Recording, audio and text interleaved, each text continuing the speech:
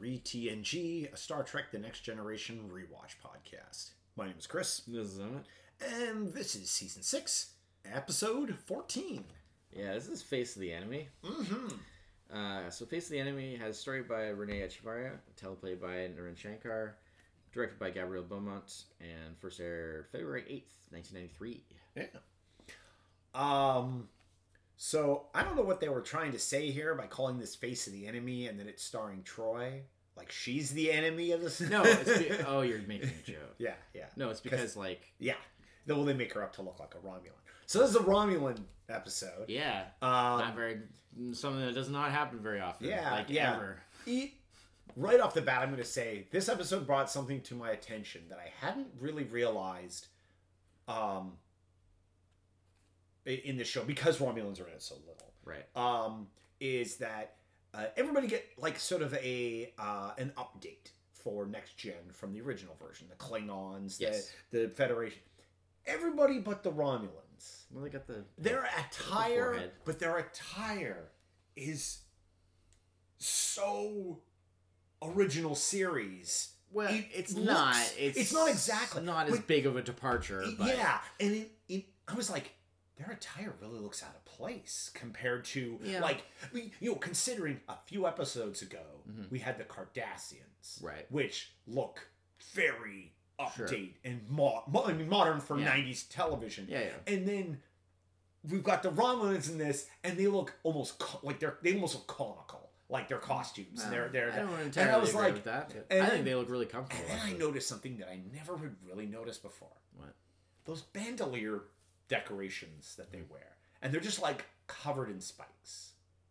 And I'm like, doesn't that just ruin everything you sit or lie on? like you're wearing you have spikes on the front, you have spikes on the back, and it's not like they're like these big spikes that stick out. I mean, they're I'm thinking from an actress perspective. Yeah. Doesn't that just get caught on everything? Like when she's lying on the bed, sure. Like that bed has no sheets on it. Yeah. I'm like, that bed has no sheets on it because if you stood up, you just bring them all with you. Like your costume makes no sense. Yeah. It was just something I was just like, comparatively to how they have updated a lot. Yeah. It's... like the Romulans did not, and I'm wondering, like, was that deliberate? Being that the Romulans are very isolationist and stuff, like, perhaps to a degree, in order to sort of show that, I think that they thought they haven't followed the trends of the rest of the galaxy. Well, that they're, I think they thought that there was enough of. I don't think that they were accounting for, like, your pickiness, and I thought that they probably thought that it was enough of an upgrade because. I mean, they aren't the same uniforms. No. They're similar kind of style. Yeah. They upgraded the makeup because they have the ridges did give them now. the right. They certainly upgraded their hardware because like the ships. I mean, the Warbird is. I mean, I feel that's where like all the effort went. Yeah. I really also did notice something I forgot about the Romulans because they have the disruptor, and the disruptors are so freaking huge. Yeah. That like. They have like it's like a basket. It's like a basket to hold it. Yeah, it's not a holster. It's a basket. Well, because you get that insert shot. Yeah, really showing like how big that little pocket I'm just is. like sort of but holster because it's so huge, like they couldn't have it on like a hip holster. Yeah, because you couldn't sit down. But it looks. I mean, it's suitably menacing when everyone's walking around with like this cannon on their. Yeah, exactly. Yeah, So, fashion aside. Yes. Fashion aside. This is a Troi-centric episode in which she gets captured, has some facial reconstruction to turn her into make her look like a Romulan. Right. By Romulan dissidents. Yes. Who are trying This is referencing back to the Spock two-parter. Yeah. With Spock working with, like, the sort of Romulan underground of, like, trying to, like, for the peace between, and all that stuff. So yeah. And so there's on this Romulan ship, there's some dissidents, and they're trying to get super high. It's like a like it's almost like the Enterprise of well, no, but the actual the guys that they're trying to smuggle off. Yes, it's like Morel. He's like a super high level like Senate Romulan Senate, high enough that he's like a vice proconsul or something. It's high enough that Troi saw him and knew exactly who it was when she saw him. Like, he was like big time political figure. Well, and that's why it's such a big deal. Yes, because like him defecting basically was huge. I mean, there was that one episode they did, which was before the Spock stuff, so that was like a kind of a separate thing. It wasn't really the same as this whole kind of dissonant movement. Yeah, it was before that. The episode The Defector, if you remember that one, where there was that admiral. Oh, yes. And then it turned out that like his own people basically had tricked him. Yeah. And that he had basically defected for nothing. So he ended up that was a bittersweet, basically committing suicide to keep his family safe. Yeah, that was brutal. That was one of those like shockingly serious episodes. Yeah, I mean it was good, but with this one, it was like, this is a guy that's like literally like right near the top of the food chain. Yeah. As far as him coming across is huge. Then basically like he sort of like more or less like the number one of this ship is also helping them defect. Some Commander Nivek. And so he brings Troi on because it was almost like an opportunity thing. Like she was like at a conference or something, and he pretty much abducts her, or has her abducted. Yeah. Has her altered to look like, and then placed in basically like the role of this like Tal Shiar, which is the Romulan intelligence agency. Which is like which this is the first introduction of that. Yeah. And that becomes like a very significant thing. Yeah. I mean, first season of Picard. Yeah, so they're basically like a combination of like they're kind of secret like, police, sort of like secret police, political police kind of thing, and like sort of the Romulan like intelligence agency. So they're like CIA, but also with this kind of like sort of very like Stalin-esque, Nazi-esque kind of like secret police aspect to them. You know, political. You know. It's one of those like Romulans don't like them, but they wouldn't say that because then they would, you know.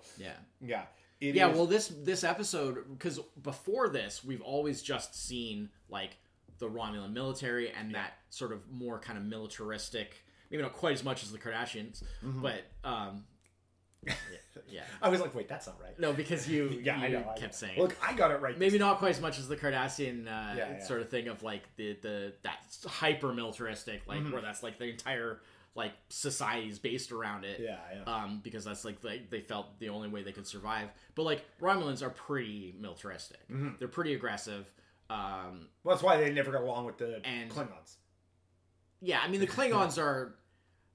I mean, they're like a warrior culture, but they're not militaristic in the same way. Because like they're more like fighting's like fun for them. Yeah. The Romulans are like the self-serious version of the. But like, you know, and so we've always just sort of seen like, oh, the Romulans are just this very like they're very kind of like very like stern, like no hot-blooded and very like militaristic and stuff. But like here with the introduction of the Tal Shiar aspect, we see that really interesting kind of like that difference between like the actual military who are, you know, military. They're just, they feel they're serving their country, or in this case, the Romulan Empire. And like that, you know, they sort of feel like they're doing their best for their people. Like they're in serving, you know, which is like the standard sort of view of like, that's ideally what military is supposed to be. It's like you're in service to your, you know, country or whatever it is, you know, your people.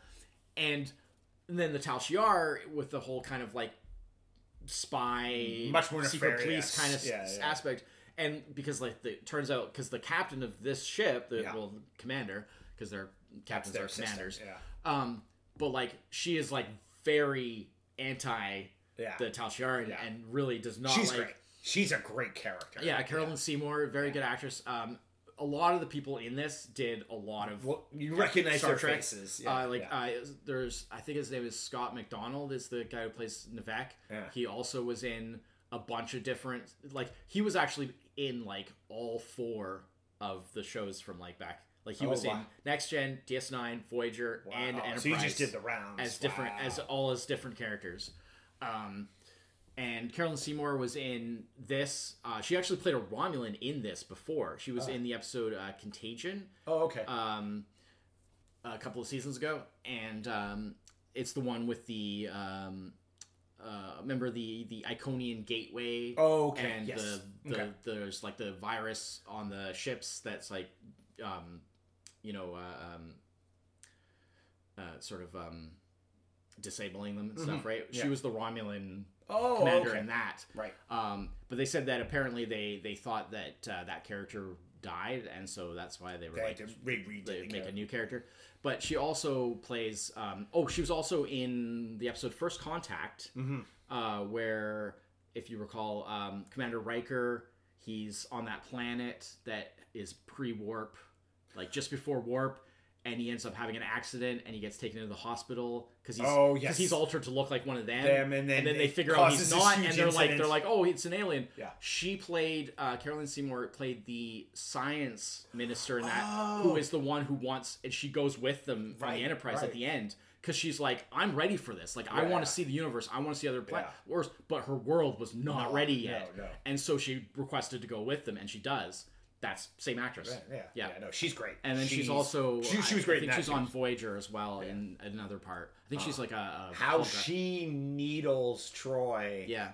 And of course Troy has to consistently put up the pretense of being which is very sort of how she is as a person. Troy, like, hilariously enough, some of the best like writing work. Yeah. For Troy. I mean, this is a huge Troy episode because pretty much, first of all, not only is she like the main character, she's the only one of the regular cast with any significant amount of screen time. Most of this episode takes place on the Romulan ship, not on the Enterprise. I really like the perspective thing where they go back and forth because, the Enterprise and the rest of the cast does not even appear in the episode until Act 2. Yeah. Basically, we get the whole teaser, and the whole of Act 1 is all Troy on the Romulan ship. Yeah. And then Act 2... So basically, after the second bunch of commercials, is when we actually get back to the Enterprise, and I love that it's not a B story. Yeah. It's all about them, like they don't know because they don't know Troy's gone. Well, they think she's at a conference on her way back. They don't know that she's involved in this, so they don't know. But they get caught up in it because there's also the thing with the human guy who had defected to the Romulan side. And then it decided when he was young, he had gone to the Romulans when he was young, he was like an ensign. And then he's coming back now. Yeah. And it turns out he's been in contact with their dissidents. Yeah. And he basically tells them, I was given this message that was relayed to me from Spock. Spock gave the message, and then that was relayed to me that we're supposed to go and meet this, the ship at certain coordinates. Yeah. And so they kind of involve the Enterprise. But the Enterprise people don't know what's going on because, of course, everything's been kind of kept hush-hush for, security purposes. And so I love the fact that, the Enterprise is part of the same storyline, but they don't know it. Yeah. They have no idea what's going on. Really good writing. And that parallel back and forth of, how they slowly bring them together. Yeah. Until we get the bits where, the bird of prey, and where they end up in the same, the warbird, or the warbird, where they end up in the same spot, because they're supposed to hand off because the dissidents are in stasis in cargo, they're supposed to hand the cargo off to this mercenaries, well, it was like a what do you call it, not merchant, but basically like a merchant ship, and they're supposed to hand off the cargo to them, But Troy realizes using her abilities, which is why she was chosen for this role. Yeah.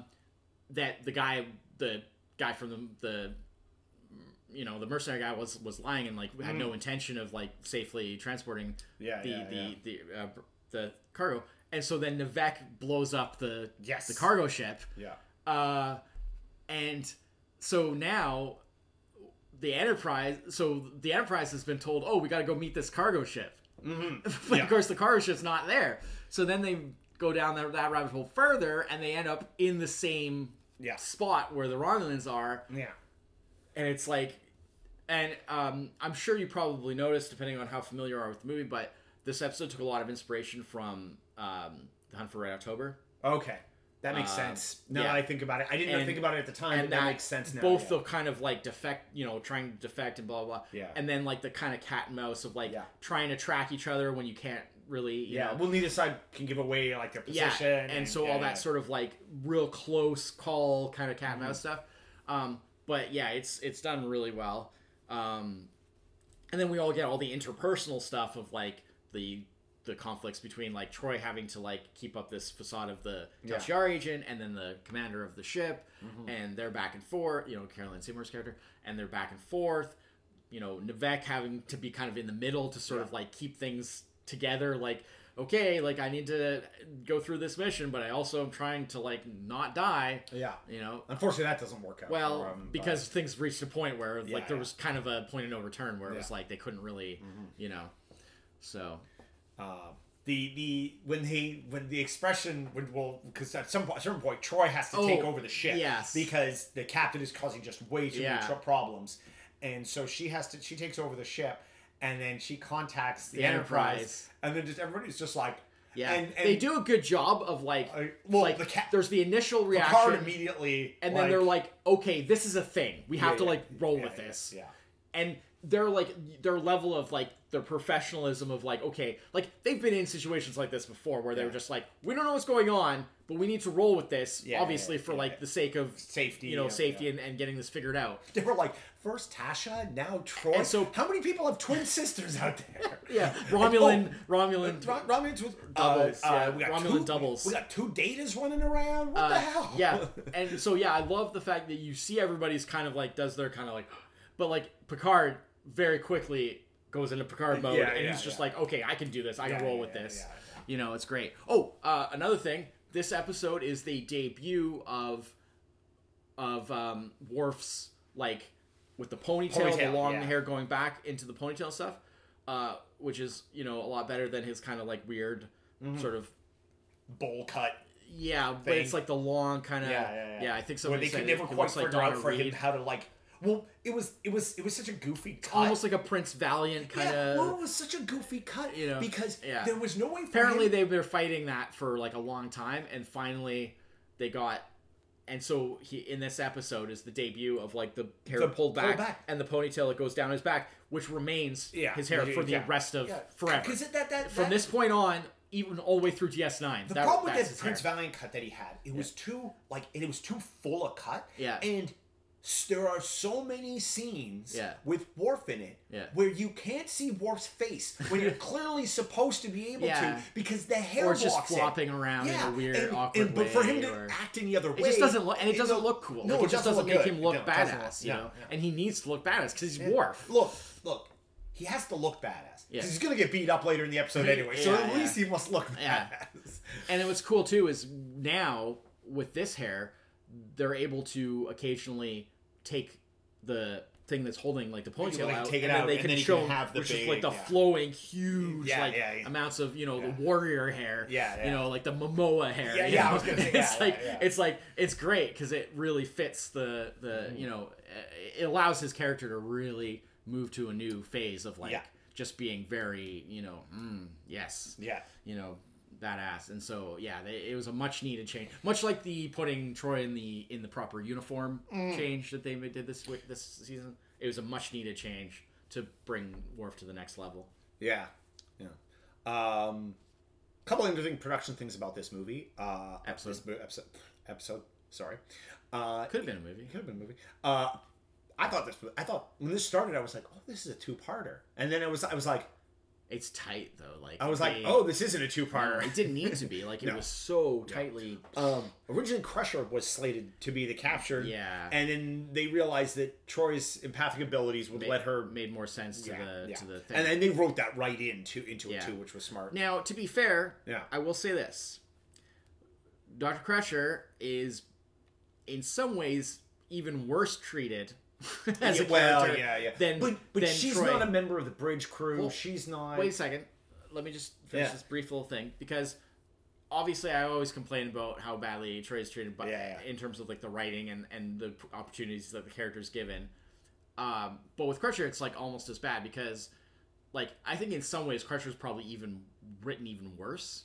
Yeah. And certainly the Crusher-centric episodes, which I don't know if they've really had much so far, but there's a couple over the course of the series, and like they tend to not be very good. Yeah. And Troy at least has some somewhat Troy-centric episodes that are a little better, but I would say in terms of usage, Troy gets an even shorter end of the stick than Crusher, because at least with Crusher, because she's the doctor, she's constantly involved in so many things and has something to do, because there's always you know what, there's a virus around Dr. Crusher. Nobody just walks in front of Crusher while she's in the middle of exactly. There's some sort of weird virus, Dr. Crusher. There's some sort of somebody gets hurt, Dr. Crusher. Yeah. There's some kind of phenomenon that's affecting people, Dr. Crusher. Look at last episode. Look at last week's episode. It's not great an episode as it was. Yeah. Dr. Crusher, probably one of the better parts of it. So she's always has something to do. And that's the thing, is that they don't really give Troy, is to actually give her anything to really do. And that's the biggest problem. Well, again, so for this to have been switched to be Troy, first of all, yes, it makes more sense. Secondly, I just think that Troy needed this more, to be honest. Yeah. It is one of those things where it's very in some ways almost you rewrite this show from the ground up. Yeah. Troy, maybe not the ship's counselor. Yeah. She's captain's advisor in some sort of sub-command role. Riker, number 2. Yeah. Troy, number 3. They sit on either side of them on the crew. She has command training, but because of her skills as a counselor and her abilities as an empath, she can still serve a similar role to the crew, but it could have been more vitally involved. And because that was the thing, how many episodes have we talked about now where we were like, well, if Troy had been on the bridge at this time and used her abilities, this episode wouldn't have even resolved in the same, the whole counselor thing basically was an outgrowth of the fact that this show came out of the 80s. Yeah, that was. And they were like, you got your therapist with you on the ship, Sure.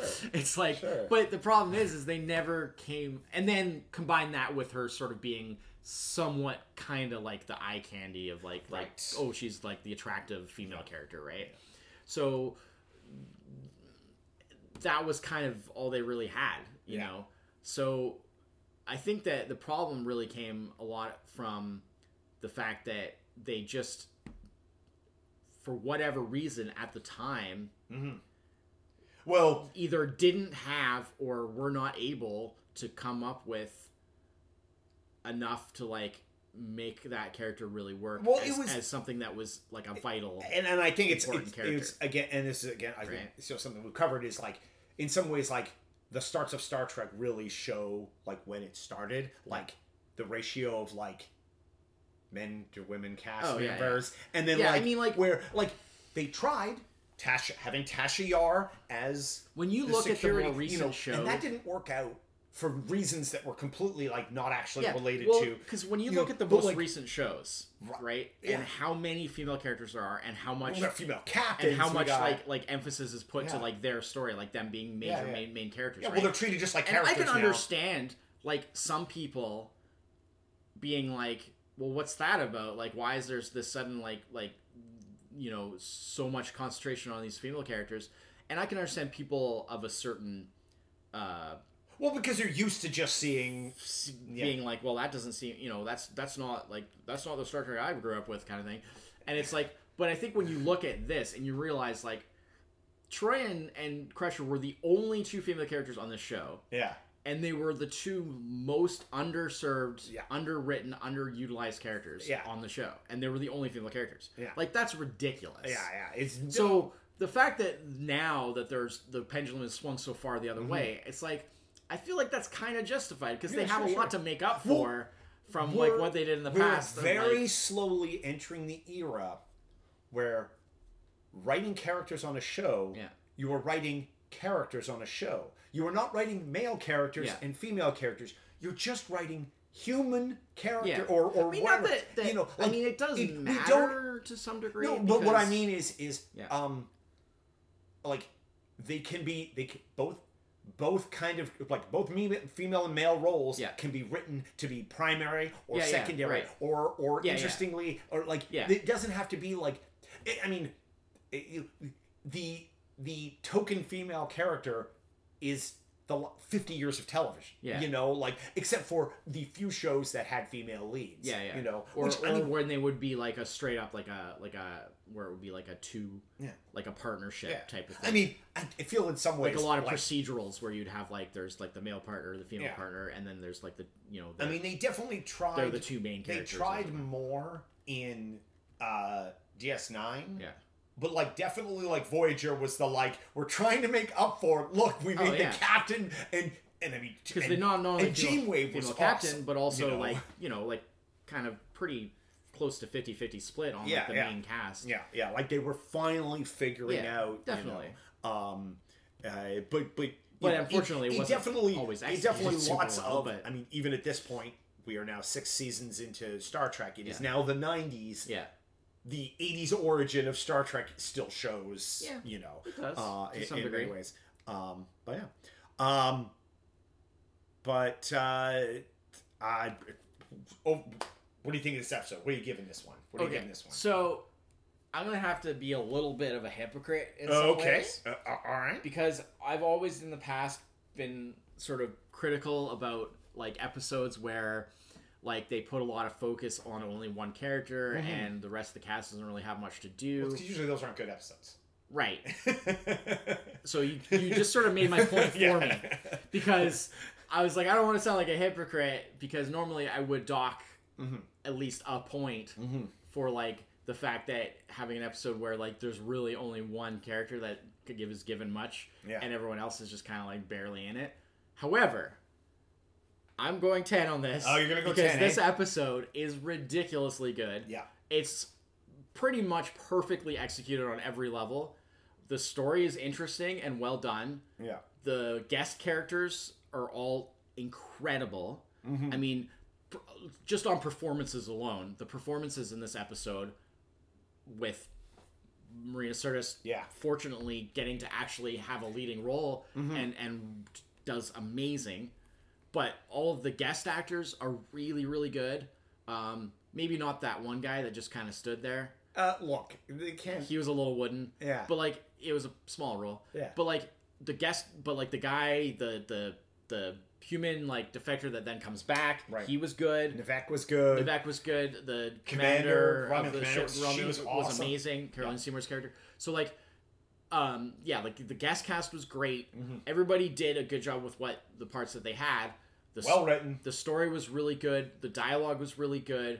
The cat and mouse thing of, like, the ships, like, knowing that they're in the same area, but not, trying to figure out how they can, like, maneuver around each other and who's going to attack who. Yeah. And, are the shields up? Are the shields down? The timing of things. I mean, I love the whole, like, how they drop they have the lock on her when they're talking to her, but then the Romulan shields go back up, and the Picard is just like, just keep that going, and then, like, this, as they go to cloak, as soon as they drop the shields to go to warp, like, they beam her out, like, just at that exact moment, and just, like, all the sort of timing things, lots of cleverness. So good.